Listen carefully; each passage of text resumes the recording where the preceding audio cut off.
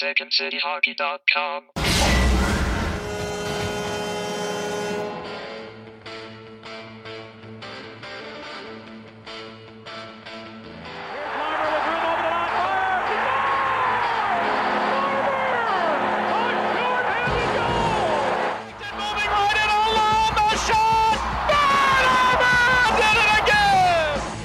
Of North Dakota, Jonathan Toews. Commit to us. Commit to the jersey. Commit to our people here.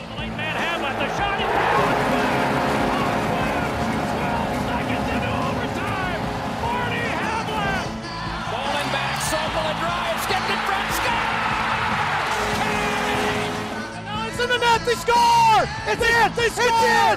The Hawks win the Stanley Cup! The Hawks win the Stanley Cup! Ahead comes Seabrook with a shot. He scores!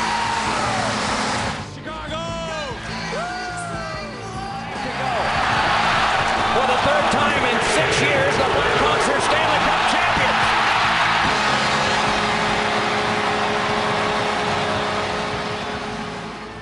champions. Welcome into another episode of Musings on Madison here on the Second City Hockey Podcast Network.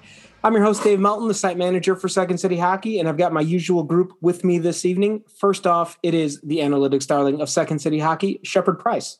Hi. Nothing makes you feel better than trying to go for a run in 81-degree weather when you haven't run in above 70-degree weather in a year. In a year? Like, did you not go running last summer? No, it hasn't been like above 80 in like a year, it feels like. Okay, I got what you're saying. Yeah, well, I mean, it's the pandemic, so everything's multiplied by 10, so it's been 10 years. I was just on a bike ride this evening. It was wonderful, and the bugs are already back, though, because I was eating bugs on the way home. So maybe it's not as much fun as we all thought it was going to be. It was cool for 2 days before the bug showed up. God, it's nice that it's warm in April, but like, can it stop being warm in April? Probably not. Well, I'm sure it'll probably snow next week. This is the Chicagoland area. So, and it's April. So we're still in March season. So I wouldn't get your hopes up too much yet. Also with us this evening, he is the Second City Hockey, what Matt Skiba is the Alkaline Trio, but not Blink-182. It is Mil Savage. I can appreciate that. It's way too hot to run. I did yoga indoors with the air conditioning on. Oh, you're not into bike room yoga? I do DDP yoga. Oh, nice. So it's kind of more like it's a little bit more physical, but it's cool. How many diamond cutters are you doing during that? Like a fuck ton, dude. It's awesome. It's awesome. I was made aware that was a thing like 3 or 4 years ago. I'm like, good for DDP. Always a big Diamond Dallas Page fan. He kicks my butt, dude. I bet. Well, wasn't he like 6'8"? Like he's huge. So I feel like his yoga takes a little bit more time. It takes him some work to get down to his legs and all that. Well, like it's kind of like not P90X aggressive, but it's like you're doing like push-ups and like mountain climbers and stuff between stretches. That doesn't sound like yoga. It's weird. All right, I'll take your word for it because I don't think I'm going to be doing yoga anytime soon. But it sounds great. I'm glad you're doing it. Thank you. And also with us this evening, and get ready for this, guys. She is the Boulin Wall of text of Second City Hockey. It is /LBR. I like that. If we're talking about like outdoor stuff, I went outside for the first like time since the pollen came in Georgia, and I don't know if you guys know about the pollen in the South, but it's like what snow is to the rest of the country. It's pollen that's here for like a month. It's just yellow everywhere. And I thought I was going to die in my mask, but then I was like, I probably would have like sneezed and coughed so much if I didn't have it on. And all I did was walk from my car into a mall and then back out. I actually saw several people on various Twitter accounts mention that like their allergies have not been as bad outside early on because they're wearing masks. Yeah, exactly. And it was really hot, like stuffy, but at the same time I was like, oh my gosh, I probably would have been dying right now because I forgot to pop a pill for my allergies. But I mean, I literally walked. There was like so much pollen on the concrete going into the mall. There were like steps, like you could see people's feet prints in it. I was like, okay, this is stupid. Well, if nothing else from this podcast, I learned something new this evening, and maybe I'm sure the majority of our listeners are not within the immediate vicinity of Georgia. So this is all a very educational experience for all of us. Do you guys get any time of the spring where it's like in the 70s, but before like it's unbearably humid? There's like 2 weeks maybe. Okay. We always talk about how we don't have a fall or spring that much, really. Spring is like pollen season for like a couple of weeks, and then it's like super, super hot and gross. And then fall is like 2 days of the leaves changing colors. And then it's still hot until it gets kind of cold. And I don't think I'm going to recommend you for the Tourism Board of Georgia anytime soon. I actually like Georgia's weather is so gross when it's hot.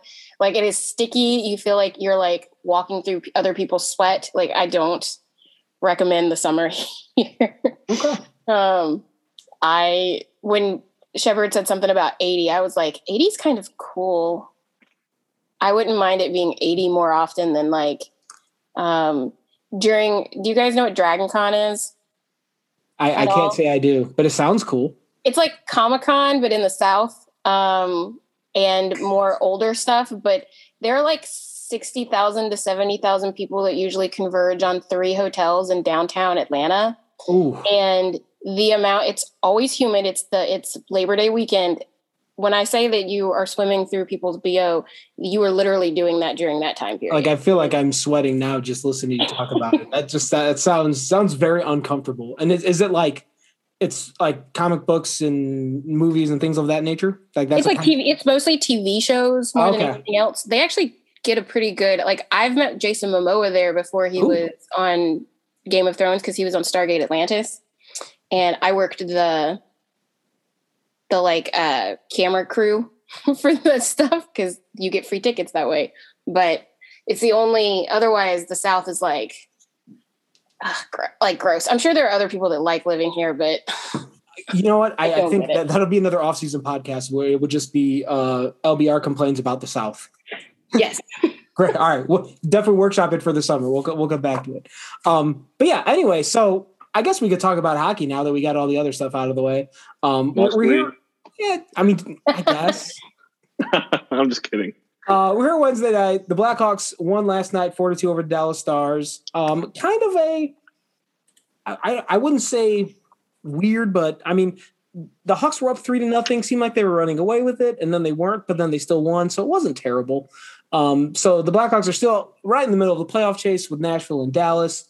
And I guess it feels like nothing's really changed. It's just been kind of stationary where they're still in the playoff race. Nobody's really pulling away. No one really knows. And all of this is to say is like it's kind of hard to find any pressing issues with the team that have risen in the last week that didn't get covered in the last week episode of the podcast. So we're going to try something a little different this evening. The idea is we're going to go, this is entirely ripping off of Scott Van Pelt's Sports Center. But the idea is just one big thing involving the Blackhawks, just something big that has stood out to each one of us in the last days, weeks, months, or whatever of the season. And we're just going to go around the horn and we're going to throw out some topics and we're going to talk about them and we're going to see where it goes. And thanks to our wonderful pre-production meeting, Betsy has an idea. So we're going to let her go first and we're going to see where it goes from there. So Betsy, have at it. So my one big thing is really for next season, but I guess it can apply to this season too. But Adam Boqvist has made such a great progress with his development this season, I think, since coming back from his COVID. And I think everybody who watches and looks at his stats see that. And the key, I think, for the future for the Hawks is finding the right defenseman for him, because they keep playing him with like Keith. And I think both Ian Mitchell and Boqvist kind of suffer when they're with Keith a little bit. I think they're too stylistically like similar and they don't balance correctly. And the most ideal partner on the team is Murphy, but they're both right-handed. And yes, Murphy has played LD before, and I think Boqvist probably could as well. So there's versatility there, but they either need to hope someone in the system can come up and be with Boqvist by next year, or at least the year after that, or they need to try to find someone, because I don't think they have the ideal left-handed defenseman for him currently.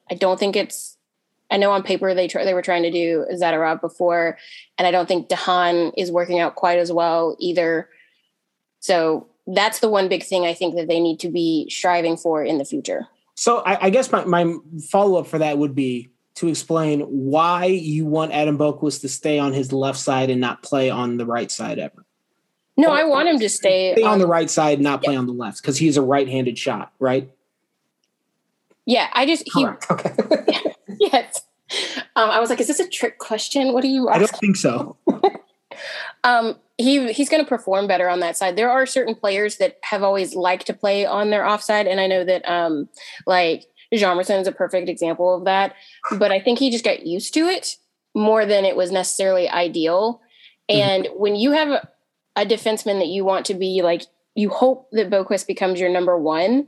So I wouldn't tempt fate by like trying to get him to play the opposite side that he normally plays on. So just let him stay the course and work around him, not the other way around. Okay. But I felt the same way about Murphy every time they switched him. Even though he was fine on his offhand, I still was always like, but he's too important to like even take away a little bit just because he's playing the wrong side.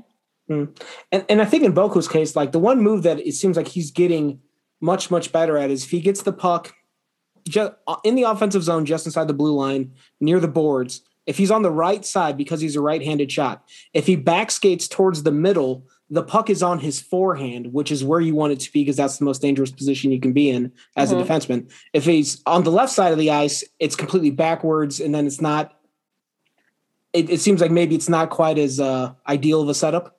I guess. Yes, and Boqvist actually has a really good backhand. I think that's part of the reason why Jammer was so good at it.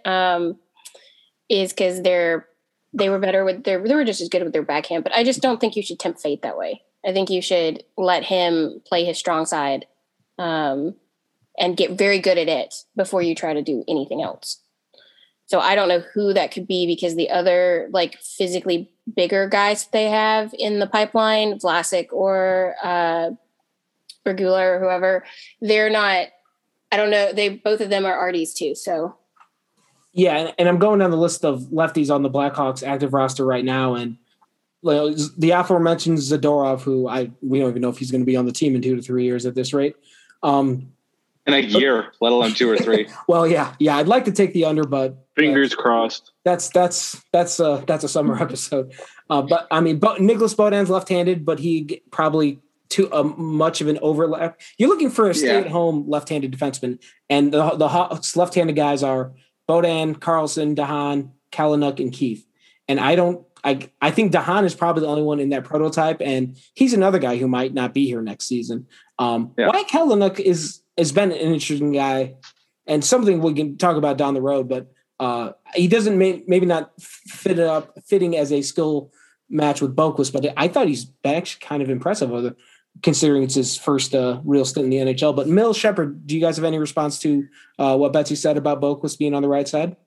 Hi, it me, the devil on the shoulder. I know we've compared Adam Boqvist to Shea Theodore in the past, and guess who plays on his offhand and seems to play better on his offhand? Exactly. See, so it doesn't ruin, and it does not ruin the development model, apparently, to put them on their offhand, especially when you're going to play Boqvist with a defenseman much better than Derek Englund and similar to Alec Martinez. Didn't Theodore play not like on his? Didn't he play on his like the side that he's his dominant side all through the AHL, and it was only when he got to the NHL though that he started playing his offside? It might have started under Gallant, but he seems to be doing better on it than he was. I actually don't mind. Like I in their like little development year that he's in now, maybe when he hits like 2022, like when Theodore impacted the NHL, then you can switch him. Cause I think the same thing happened to Hjalmarsson. It was like, he got the basics down on his dominant side and then they switched him and it worked fine. Cause he had the basics already. Right. So maybe the long-term solution is Murphy because Murphy is still pretty young. Could be. Because like you said, I think those two are maybe perfect for each other. And there's unless the Blackhawks draft a defenseman in like the middle of the first round this season, because it doesn't look like they're going to get any higher than that. And that he turns out to be a miracle worker. It seems like there's not a miracle solution on this blue line. Yeah, it'd have to be a trade situation if they were really trying to hit around the same age.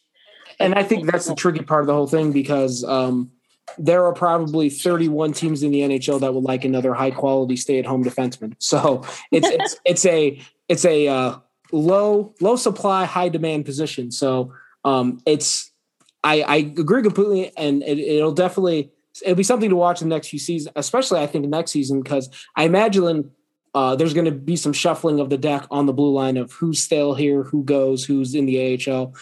That's actually one, now that we're on this topic a little bit, like this offseason should be fascinating with the way the blue line shapes out, because they've got like 10 to 12 guys that have been on the ice at various points throughout the season. So you can only carry so many. And when we, fingers crossed, get back to a quote normal 82 game season next year, there may not be a taxi squad, so that'll change things up. So I have no idea what that's going to look like. I was just, as I'm talking, I'm kind of realizing like, oh, that's going to be a thing to watch for sure. Yep. Well, I think that's a good real start. Quick. Oh, go ahead, Mel. It's too bad we don't have a season to focus on the young guys where they could experiment with guys playing on their off lane. Okay.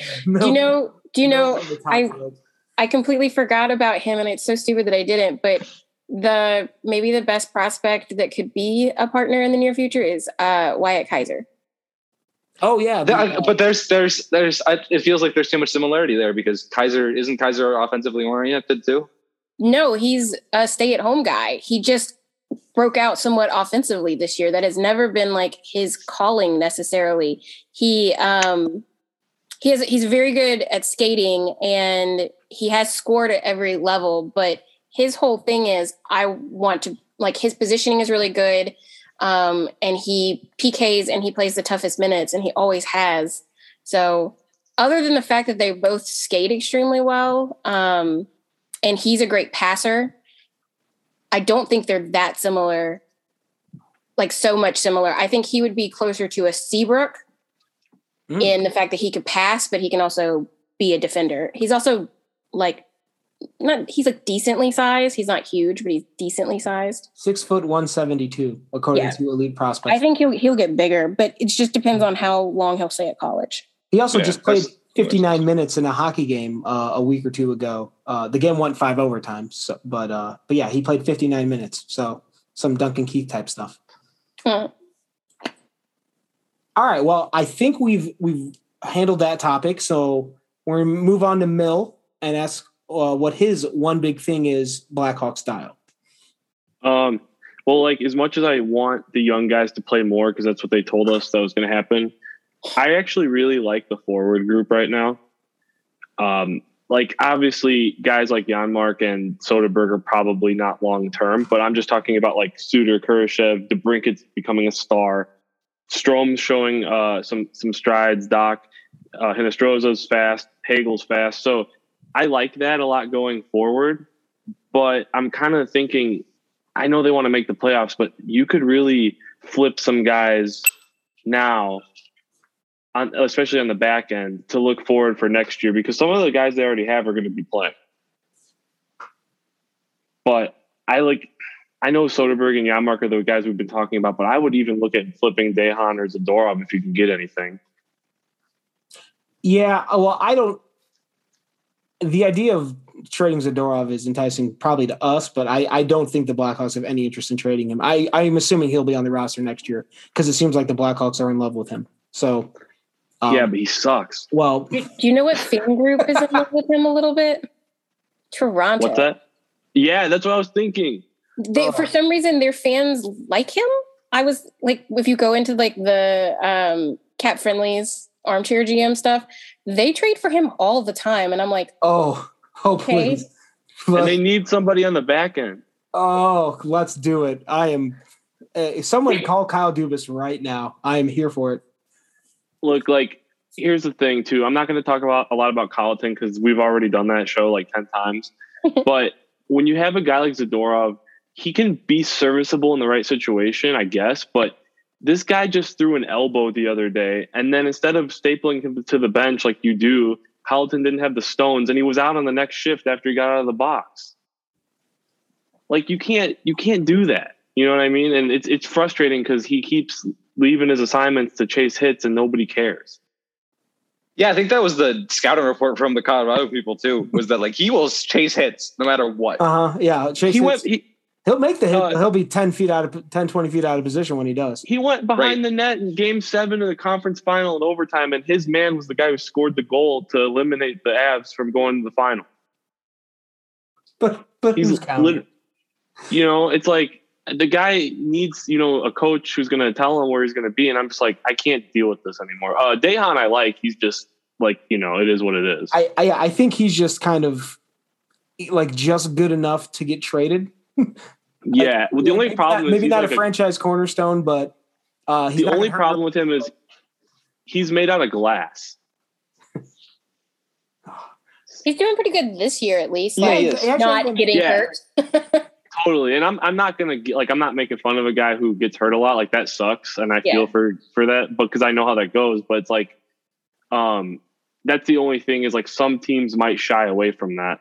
Yeah, But I do want to go back to the thing you said about the forwards, because every time I look at the forward group, like it's and we play the hypothetical of whether or not Taves is going to be back, and I'm trying to stay on the optimistic side that he will be next season. Fingers crossed as well for that.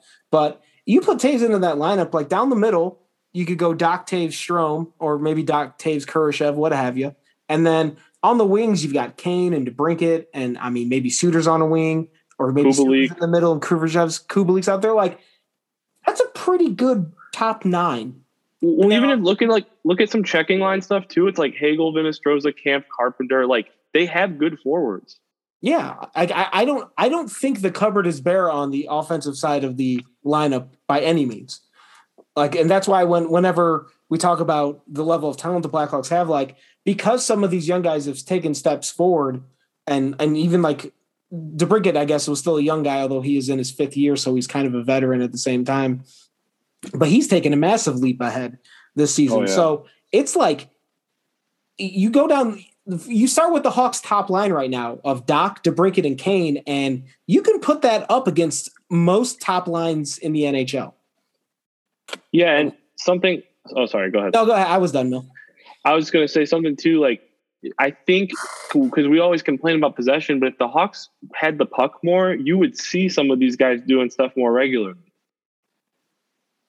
Yeah, again, I think you're right. I don't think this is a construction problem for the Blackhawks. I think it's a system problem. You think? I know we don't want to talk about Colliton. Yeah. Yeah, people like to rag on Bowman, and he's made some like really questionable trades, obviously, but but for the most part, this team looks like a good group to go forward with, or at least be the basis of going forward with. But yeah, like this team isn't going to win a cup, and I don't know if they're going to win a cup in 2 or 3 years, but like if guys keep taking steps forward and draft picks work out and prospects develop and all that, like I can see how this team gets pretty good in the short term here. And it starts with the fact that they might have a true number 1 goaltender, which we didn't know that they were going to have that 3 months ago. So yeah, I was going to say we just have to wait to see if that's like a weird goalie situation. Yeah, we have to see if that is more than a flash in the pan. If it's Carter Hart or Corey Crawford. Or Jordan Binnington. Yeah. Well, and that was something in my notes too. They could probably add a backup veteran just to have around. Not Cam Ward. No. Not a guy who's retired already and shouldn't be in the league anymore. So not Marty Turco, is that what you're saying? Yeah, I was going to say not Henrik Lundqvist. Yeah. Well, I don't know. Hopefully he's okay, honestly. He just did a bunch of like stuff saying he was feeling great. For what it's worth, Saad has 12 goals and 9 assists, and his Corsi for percentage is 57.7. I don't want to hear. I'm just too upset. I don't want to hear about it. You know what? Actually, I take that back. He's an unrestricted free agent, I believe, in the offseason. So he could always come back. God knows if you're a former Blackhawk, you can always come home. Yeah. Which actually might come up when we get to Shepherd in a little bit here. The other thing about this, the way the roster is constructed, is a lot of the talent is homegrown, and then again you add in the fact that Lucas Reichel is fucking tearing up yeah. EIH or the DEL this season, and it like further homegrown. Yeah, and he might play next year. Yeah, exactly. He very much might. And the fact that it's homegrown talent means it's probably on low, if it's not an entry-level contract, a very low bridge contract, so it's more affordable, so that balances out the massive cap hits for Taves and Kane, and that then they might have some money to play with in a year or two, and they can go add a few other pieces. Because if you remember when the Blackhawks did this last time, they didn't win a cup until, when they won a cup the years after they signed Brian Campbell in free agency and then Marian Hossa in free agency, and neither one of those players were cheap. In fact, one team in the NHL is still paying one of those players. So, yeah. So I think we've got everything recapped from Mill's point. So Shepard, I know you were kind of not sure what you were going to land on with. So I have a thought that I wanted to throw out to the panel to see what you guys think about this, because and this might go back a little bit to criticisms of coaching we've had before, but before Tuesday night's game, I think Tuesday night's game was the first collective performance that I've been happy with in a while. So my thought with the Hawks this season is it seems like we're seeing a good amount of individual progress between DeBrincat, Boquist, Lankinen, Kubalik. Insert guy here. There's a ton of guys who are playing much better now than they were at the start of the season. The concern I have is I'm not sure how well the team is getting, or how much better the team has gotten. And I think this kind of is indicative of the possession numbers we're seeing, the penalty kill being bad, the power play is regressing. There's you have all these good pieces. I just don't know how well they're working together. And before the game against Dallas, every time they had a game that seemed, quote, important, they would lose it.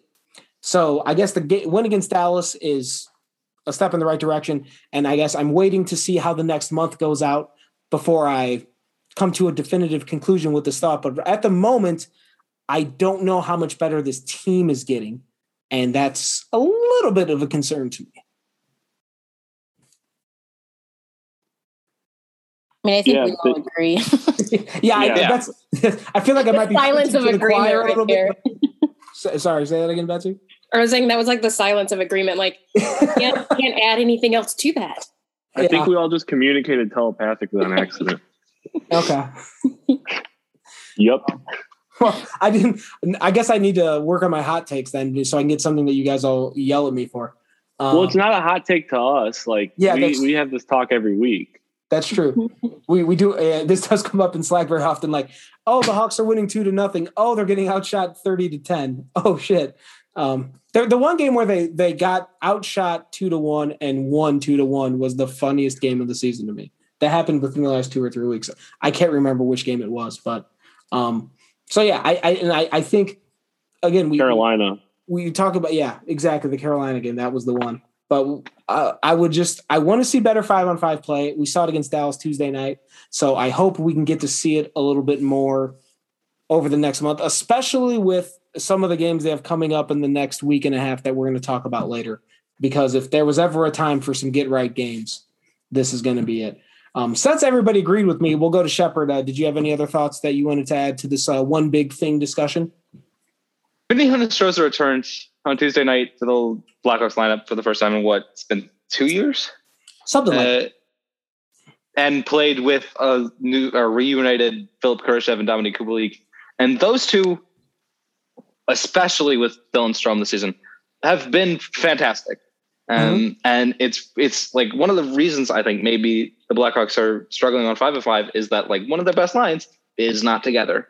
And they have a 60.07 expected goal share at 5-on-5 and a 61.9% high danger share as the trio of Kubalik, Strome, and Kurashev. And they played really well with Hinostroza, including 62.5% shot share and 65.22% expected goal share.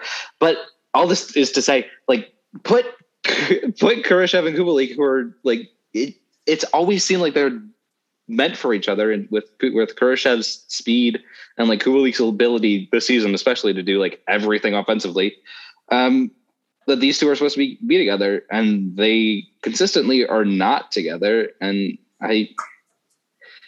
Good things happen when you put your best players with your best players. I agree with that. I like this was something that came up in our comment section the other night or after the game Tuesday was that the Kurashev, Kubalik, and Hinostroza line got 8:24 of ice time at 5-on-5. Doc, DeBrincat, and Kane got 12:55. Of course, they're going to get the most. They're the best. The line that got the second most was Kampf, Hagel, and Carpenter. Yeah. While I like that line, that is a fourth line. Yeah, but they're in the defensive zone so much. It's like, all right. Yeah, you got me there. The Hawks are always on defense, but it's just although that line did start in the offensive zone, the Kampf line 71% of the time. But Doc's line was in offense. holy crap. That don't make any fucking sense to me. I love we all just started laughing. Oh, That doesn't even deserve a holy shit. That's just a straight holy crap. Yeah, the fourth line in that game was Dylan Strom, Pia Suter, and Matthias Janmark with I didn't even look up the stuff after that, so that was like a shocker. Just oh my god, What why? is going on here? all right. Now I'm upset. Way to go. Oh, good. Yeah, It's deployment. I think the line construction for last game is good, but now it doesn't seem like it's being used properly. Why is David Kampf's line getting the second most ice time? I don't understand that. It's the obsession, especially with Jeremy Colleton with David Kampf. That makes no sense because he's never going to score more than like 15 points. He doesn't have a goal this year. Yeah, He has 0. yeah. That's a problem. Well, his defensive zone starts are like 70%. Sorry, At Mills. 5-on-5. His offensive zones percentage? No, his defensive zone starts are like 70% 5-on-5. That doesn't even count the penalty kill. Yeah, but like Kruger had that numbers, and he at least scored like A goal. 5. Yeah. Kruger he's snake bitten, but also he's been taking a ton of penalties. He's been playing like board battles and stuff. It's not snake bitten when you always shoot directly into the goalie. He played with maybe DeBrincat and Kane for a while. You should be able to accidentally have a puck bounce off your ass and into the net. The only time he scored last year was when the goalie was completely out of the net. Every single one of them, if you go back and watch it, was the goalie was like, there was like 3 feet of the net at least open for him. Okay. And this is, I like Kampf a lot because I like Kruger. I do too. I just don't want him. He should not be playing second line minutes. He should be playing fourth line minutes. He's a fourth line center. He's a good 4C. He is not a 2C. He's not a 3C. See what you did, Shepard? I was talking about Estrosa. Yeah, I think you brought this around, Dave. All right. Well, you know what? I'm going to do something that Jeremy Colleton never does. I'm going to call a timeout real quick. We're going to take a quick break. We're going to regroup, and we're going to come back on the other side of this time. Welcome back to Musings on Madison. And as we kind of assembled into a train wreck at the end there, but we did want to touch on some other Blackhawks things that happened over the last week real fast before we get on to some other things. First off, the big news on Wednesday is that the Blackhawks have bought the Rockford Ice Hogs from the city of Rockford at a purchase price of $11.8 million, which I guess is good cash if you can get it. The Blackhawks are going to toss in some money to renovate that stadium, and now there's a 15-year lease at the BMO Harris Bank Center for the Hogs, that will leave the AHL playing there until 2036. So if you guys were hedging your bets about getting any Rockford Ice Hogs season tickets, there you go. I'm sure Shepard's probably the one closest to Rockford out of all the four of us. So Shepard, you're going to be the Rockford correspondent now, right? If you want me to, yeah. Okay, there you go. Start driving to Rockford every night. Got it. When it's safe. We did that. We actually got the Ice Hogs granted us press credentials to cover their playoff run 2 or 3 years ago when Colleton was the coach and Delia was in net. And it's kind of fun. Like it's a different atmosphere than Blackhawks game. You go in expecting something different, but it's a decent show. And sitting in the press box was kind of cool. And I sat next to Chris Bowden at the game, and he couldn't have been nicer. So there's that. Yeah, I would get thrown out. It's probably cheaper. Why? What would you do to get thrown out of an AHL game? Dude, I don't even want to go there. Okay. I would probably start like yelling at the coach that I have to interview when the game's done. I don't think you can yell at the coach from the press box, Mel. They will not hear you. Yeah. They won't hear you, but they will throw you. No, out. But the people in the press box will hear you. Dave, you cover sports in the region. You've seen crazy stuff go down. All right, so I guess Mill will not be getting the press credentials from Second City High. Absolutely not. Okay, good to know. Also, today at practice, Mike Hardman, who signed from Boston College and signed with the Hawks as a undrafted free agent, he took the ice today, and also he revealed that he was a Boston Bruins fan growing up, and he cried after the Hawks beat the Bruins in 2013, which I just found hilarious. He drove from Boston to Chicago. So good for him. Oh, he did that too. I know Hinostroza did the drive from Florida to Chicago, which does not sound fun. I did Chicago area to North Carolina, and that wasn't pleasant. So Florida sounds worse. Props to those guys. Didn't we talk about this last week? I think so. Yeah. Maybe privately. Oh, I think we did it in the comment section, like in our Slack. Okay. But anyway, because I bet you said you've driven Chicago to Georgia, and that doesn't sound fun. Yeah. So, and add like 5-6 hours on top of that, however long it takes to get from Georgia to Tampa. Yeah, it's not good. Yeah. Also, you have to drive through Georgia to do it. Dude, driving through Atlanta traffic is nuts. I did that on the way to Florida. Yeah, it's not. Once you get inside the perimeter here, you're just in there for hours. 0 out of 10 would not recommend. All right. So this podcast is all about how I dislike the South and where I. Yeah, no kidding. But you do like grits. We have established that. So. I love Southern food. Yeah, you like so somewhere else. Grit's the food, not grit the thing. So when you move to the north and you open Betsy's Southern Hospitality or Southern Comfort Kitchen or something like that, let me know. I'll come stop by. I'll try the grits. You finally have grits. There you go. Perfect. Well, that answers my question.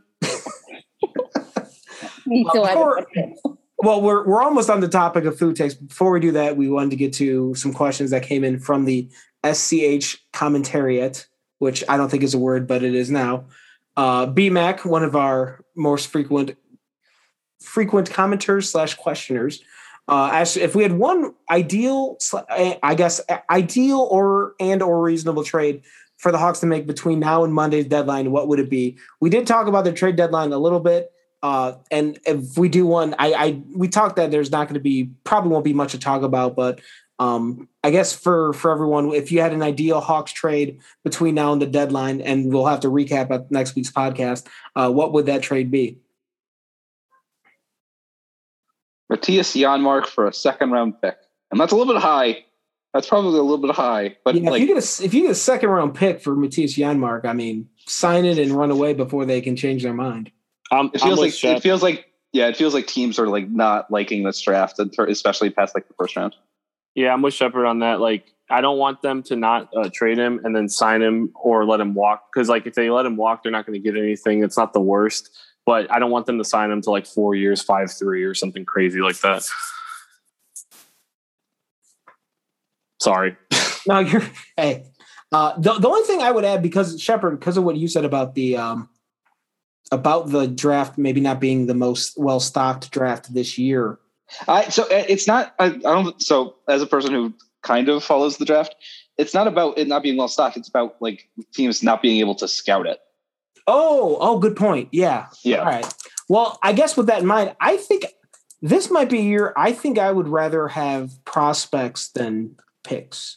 Yeah. I'd rather get a guy that's closer to the NHL because I don't. If you start like piecing together like what a Blackhawks future roster is going to look like. The spots are kind of filling up. I don't know if you get another guy that's a 2 or 3 year project. By the time those 2 or 3 years are up, and he's ready to come to the NHL, there may not be a spot for him. Can I play devil's advocate? Sort of.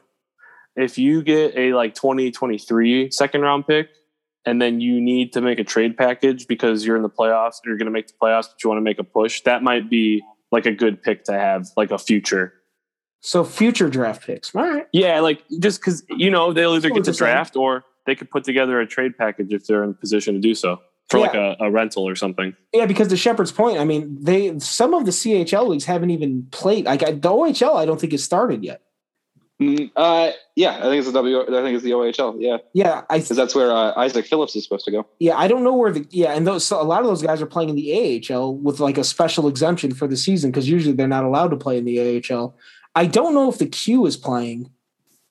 I believe the Q is playing because I've covered Vegas prospects, and I think the WHL is. I think I've seen WHL tweets and such on the timeline. But yeah, I'm convinced the Q plays 12 months a year, no matter what, and the way people talk about those guys. Well, they like their hockey in Canada, Mill. That is one thing I am confident in saying. All right, and actually, there's another question here at the bottom that I'm just going to send this to Mill because Mill is the jersey connoisseur of this podcast. Yes. Any help in trying to decide between a reverse retro 12 or a white 27? Okay, so here's the thing. I'm planning on getting a reverse retro 27, so I do recommend switching the jerseys around. But here's why. The Brinket's wearing an A lot this year because they're alternating captains. But the jersey's cut where you're not going to wear it with pads, the A sits way too awkwardly on the reverse retro next to the crest. So I would avoid getting a player with a front letter on the reverse retro because it's going to look all jacked up on a fan jersey. My follow-up question goes to Shepard and Betsy. Do either one of you care at all about that level of jersey intricacies? Yes. No. Okay. Because I appreciate how much thought Mill puts into these questions sometimes. And sometimes it baffles my mind. These are things that I would never even consider, like the way the A sits on the jersey when it's not cut for guys wearing shoulder pads. I would have never considered that in a million years. So I enjoy it. To be fair, because I have a lot of jerseys where they have Stanley Cup final patches or like random patches that teams wear. And if it's not like positioned right with the crest, it's just uncomfortable. Okay. I don't like the reverse retro because the logo. I don't like the reverse retro in general. I shouldn't say it's fine. I would grade it a C, 2.5 out of 5. It's okay. I need to look at it again because where does the one jersey that I have that makes me feel like a Care Bear is the one that they had in the Winter Classic. I think it was the Winter. Yeah, Classic. the black one. Yeah, with the cream in the middle, and it's really cool looking on the players, but it sits on your tummy a little bit, and you're like, I feel like a Care Bear just a tiny bit. Also, it's a little big on me. That might be why. Is this like the one they wore in Notre Dame Stadium last year? No, I think she's talking about the 2009 one. Yeah. Oh, okay. Oh, yeah. All right. So there's two versions of that. Yeah. That color, that color, I best describe it as if somebody spilled a Coke on a white jersey. That's exactly what that color looks like. I think the Pantone for that's vintage white. I think they call it. Yeah, it looks cream. Okay. Yeah. It's like the same thing. They have weird names because they have to match the socks and the pants. And that makes sense. When you try to sit in it, it's not. It folds weird. So there's two different versions of that, and I'll just be quick with this because I know nobody cares. But the Winter Classic version please, is. So the Winter Classic versions, the ones they sold to fans, they only made them in Canada, and they're real air knit mesh. They have black laces and no shoulder patches, and it doesn't sit as awkward on that because it's it feels like an old school jersey. But the one they wore is an alternate where it has shoulder patches and laces. It does sit weird. I have a Hjalmarsson one of that, so the back and the front sit weird on me. Oh, so I might have that one. It was a gift, and it was originally somebody else's jersey. They got it themselves, and then they were like, "Do you want it instead?" So I was like, "Yes, I do. I will appreciate free things." There you go. It was my second Hawks jersey ever. And it was a Seabrook jersey. Okay, I was going to ask. Oh, that's awesome. In that game, he just destroyed Dan Cleary. Mm-hmm. Yes. Yeah. Good times. Good call on that. I'll just end with this. Dan Cleary, by the way. I like buying jerseys of guys based on if it was a specific game, they had a good performance. Yeah. Because it's memorable and it's fun. So that's another podcast for the summer. We're just going to we'll have Betsy talk about what she hates about the South, and we're going to have Mill talk about jerseys. I want to do an MTV Cribs in my closet. I mean, we do have video capabilities, Mill. We can look into this.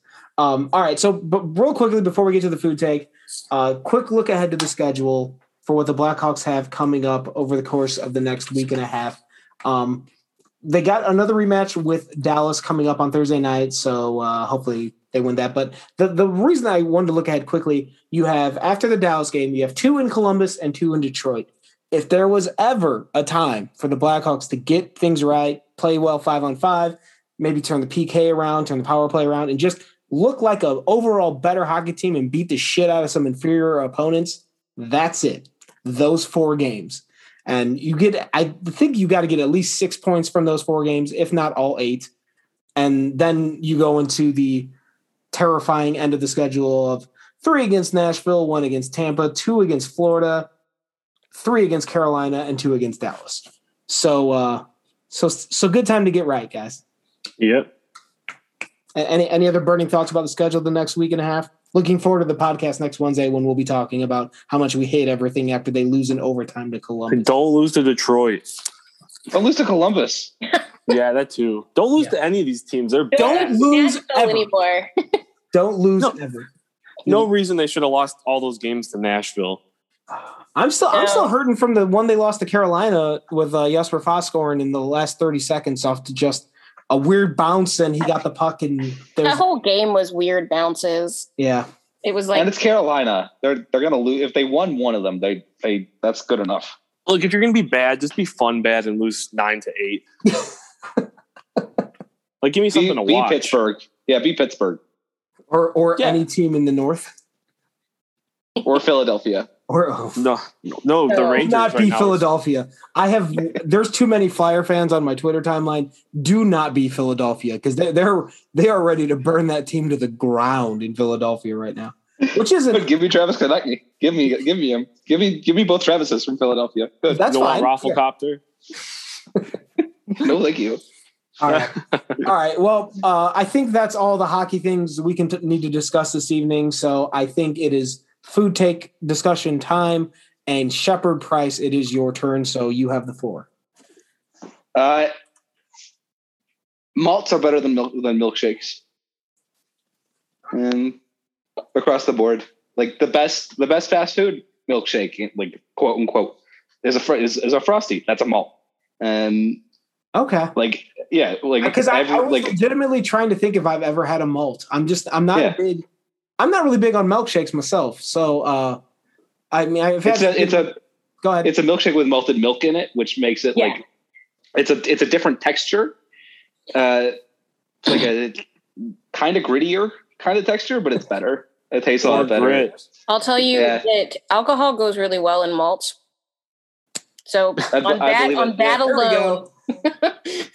Yeah, like a chocolate malt with like rum. Yeah. Yeah. Ooh. There's a bar in Nashville that does a really good chocolate malt with 2 different types of alcohol in it, but I can't remember. They call it like a mudslide or something. I can't. Is it Kahlua? It might be Kahlua, and then something else. Drake Kahlua. Delicious. It's the only bar I go to ever that my friend took me to the last time, and every time I'm like, take it back, take me there again, and I never remember what it's fucking called. What is it? If a Frosty at Wendy's is considered a malt, I've had those, but I'm trying to think if I've had a malt anywhere else, and I really don't think so. You had milk chocolate malt balls? Yeah, those are gross. Really? I've been on a malt ball kick. Are Whoppers, right? Yeah. Yeah, Whoppers. I mean, Whoppers are like the worst quality of them. Okay, all right, yeah. Maybe that's unfair to the brand. I think it depends where you get a milkshake from, because like if you get I'll side with you on this, but if you get like a Frosty versus getting like a really good milkshake somewhere, it's not better than it. No, you know what I mean? But I feel like the malt version of that really good milkshake would be better than the milkshake version of that. Yeah. I'm cool with that. That. All I can think of is for milkshakes is like, when's the last time I went to Steak and Shake? Which I think is the place I went to between the ages of 18 and 21 when we didn't want to go home, but we couldn't get into the bars. So we went to Steak. Every time the Hawks win, that I'm at a game, I get off on 30 and I go, me and my brother, we get a victory milkshake from Steak and Shake every time they win. If they lose, we go home and have a beer.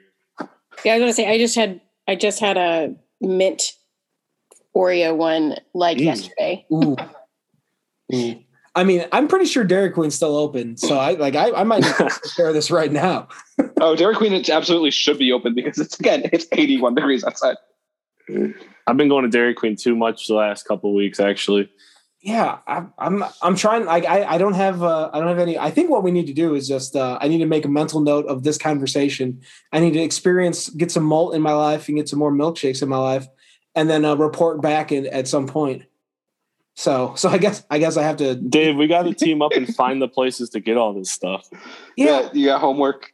Yeah, I'm sure there's some good spots throughout the Chicagoland area where you can get a good one that's not like Steak and Shake or McDonald's or Dairy Queen. I'm not gonna. I don't want to. I'm sure there's a good local place turning out some good milkshakes somewhere. I was trying to find. I just Googled like where they might be in Atlanta, but the first actual article that came up was about Margie's Candies in Chicago. I've never heard of that, but maybe you guys have. They said it's on Agatha Mueller and 14th East. So there's at least one maybe for you guys. They don't make malts very much in Atlanta. So it's like Steak and Shake. Only. They won't, they'll melt like immediately. No, we like our air conditioning down here. Okay. It's always on blast. I literally am being a baby about the weather we have here. Like I've been wearing my hair in a bun all day because it's so hot, and which is ridiculous, I know. But it's like it's not even as hot as it is down there. No, and it's not as sticky. Grossness. All right, so the only main thing I'm getting from this podcast is just places to go eat. I still got to get some grits. Actually, I saw instant grits at the grocery store, and like that's not going to end well. That doesn't count. no, but they did have like non-instant grits, like Quaker style or Quaker brand. So didn't buy them though. Didn't. It was Quaker brand. Like it was Quaker on it. I'm gonna Photoshop. Yeah, it was not, and so it wasn't instant grit. So it might have been a little bit better, but I'm gonna Photoshop that with like Andrew Shaw on it. Instant grit. You might want to put Brandon Hagel on there. It might be a little bit more accurate. I don't quite. No, I feel like I use grit when it's like you're taking runs at people. Oh, okay. Yeah, I feel like that's a fair comparison. I think Shaw's more grit. Hagel's just more. He's fast, man. He beats everybody to the puck. He hustles. Just Brandon Hagel Mendoza. How many games has Shaw been missing now? Most of them. Yeah, I forget he's on the team at times until they show him on the commercial saying you're watching NBC Chicago or whatever. So sad. I was so excited when he came back, when they like reacquired him, and I was like, no, it could be great. And then immediately it was like, oh, it's not. He hasn't played since February 9th. Played 14 games this season. Would not expect him to be playing anymore. Well, I think we can at least all agree that Brandon Hagel's living up somewhat to the number 36. Not quite there yet, but he's wearing 38. Yeah. Oh, Highmore's 36. You're right. Well, he sucks. He's living up to the standard set by James Black. Jersey guy messed up the. Actually, Cristobal Huet wore 38, didn't he? Who? Cristobal Huet. He did. So did he was like the highest paid Hawk at that time when he was on the team. Okay. Sorry, I'm blind. I can't. It's all right, man. Hey, we all make mistakes. This is why I complain about Dallas's neon jerseys where I can't see the numbers. My eyes are terrible, apparently. According to Hockey Reference, Brian Bickle wore 38 at one point. Maybe like for a call up. Yeah. So yeah, that was your Brian Bickle mention here on the Second City Hockey Podcast.